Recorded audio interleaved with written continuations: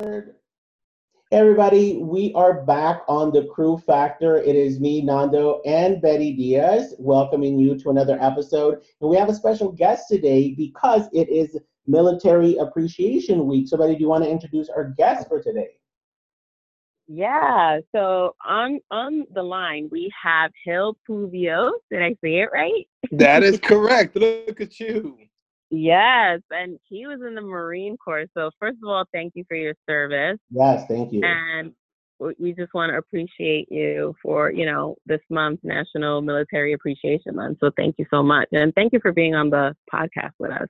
You're very welcome. And what people should know, military members should be thanking you, Betty, because you're doing so many great things for us in the civilian world now. You're helping us transition into the civilian world, and anything and everything that we need, you're one of the people that I know we can reach out to. So I really appreciate you doing this. Not a problem. So, guys, the whole purpose of the Crew Factor is to bring to light this idea of we can be causing the matter, right? Any obstacle, anything we're facing, we ourselves can be the one to resolve it, be the ones to take charge and make things happen. And so, my question to you, Hill, is how has your military training and experience, like how does that unfold now that you are no longer in the military, and helps you be cause in the matter in whatever it is that you're facing?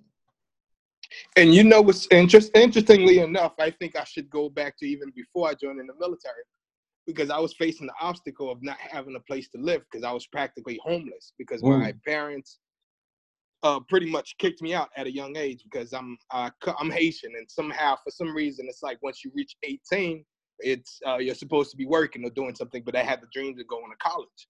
Unfortunately, I couldn't afford college, and I faced a lot of problems at home. And I wasn't one of those kids. When I say that, people often think that I was a troubled kid, but I wasn't. I wasn't one of those guys who would like join in gangs and stay out late and so on. Just simply because I couldn't work and provide enough. So therefore, things didn't work out in the house. When you have mother, grandparents, uncle, cousins, aunts living in the same house and you're 18 and they're looking at you as if you're supposed to bring something to the table. And I had in my head, I was looking at the bigger picture, like, no, I want to go to college. So it created a lot of problems. And to mention that my uncle himself had his own issues that he had to deal with.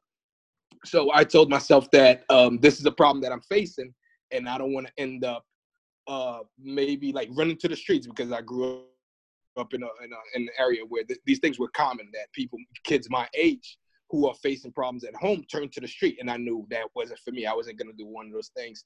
And it was right after September 11th happened. So that gave me a really good excuse to say after I'm done with high school, I'm going into the military and hopefully shape my life from there and pay for college. And one of the things that I told myself I was going to do at 18, 19, was that since I was kicked out of my house, I told myself that I was going to buy a big enough home to never be kicked out of another house again. And I ended up doing that. Wow. Yeah. Wow. Congratulations. Thank you, Betty. And you see now, because at work, we don't talk about these personal things, Betty, and now I feel like I'm being personal.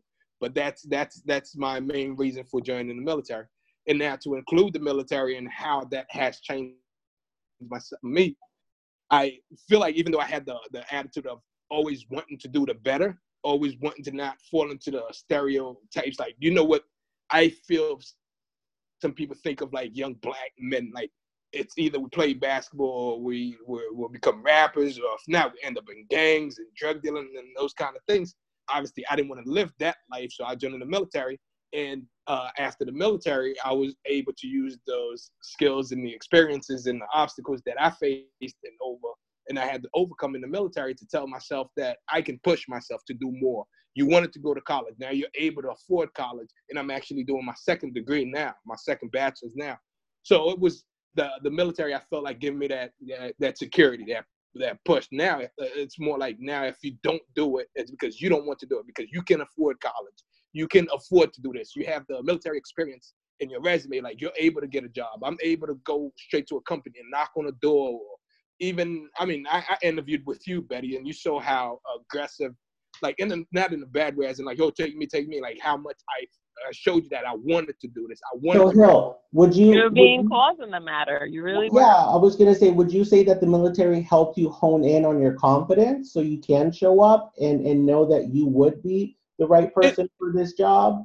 I want to say that, but for some reason I always felt like I was that confident, but problems at home shied me away from, because I got promoted in boot camp. So within my first day in boot camp, I was able to take charge. So it wasn't like I had a confidence issue. It's more like I had a security issue. Now I don't have that anymore.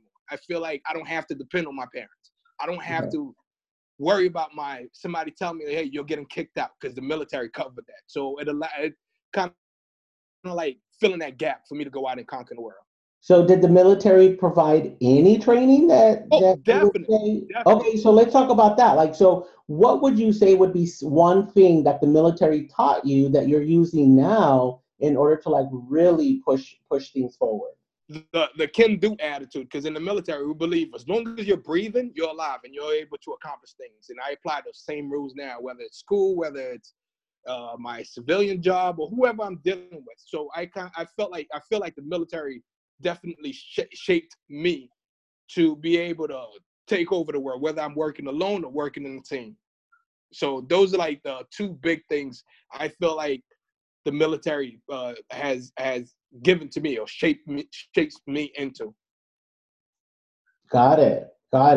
And it just really sounds like you know, from what I'm hearing, you on your own already had that, you know, can-do attitude and that confidence, and then being in the military really just like amplified it. Exactly. And who we're hearing now, who we see now is that, right? So exactly. I would say the military confirmed that. Yeah, you do have that and you can do that.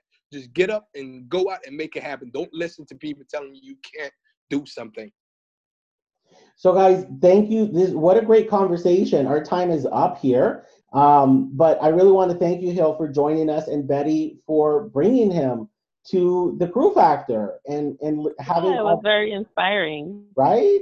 Yeah. So thank you for listening to another episode of the Crew Factor. Crew will be back pretty soon. In the meantime, this is Nando and Betty signing off, and thanks for tuning in. Thank you, guys. Thank you.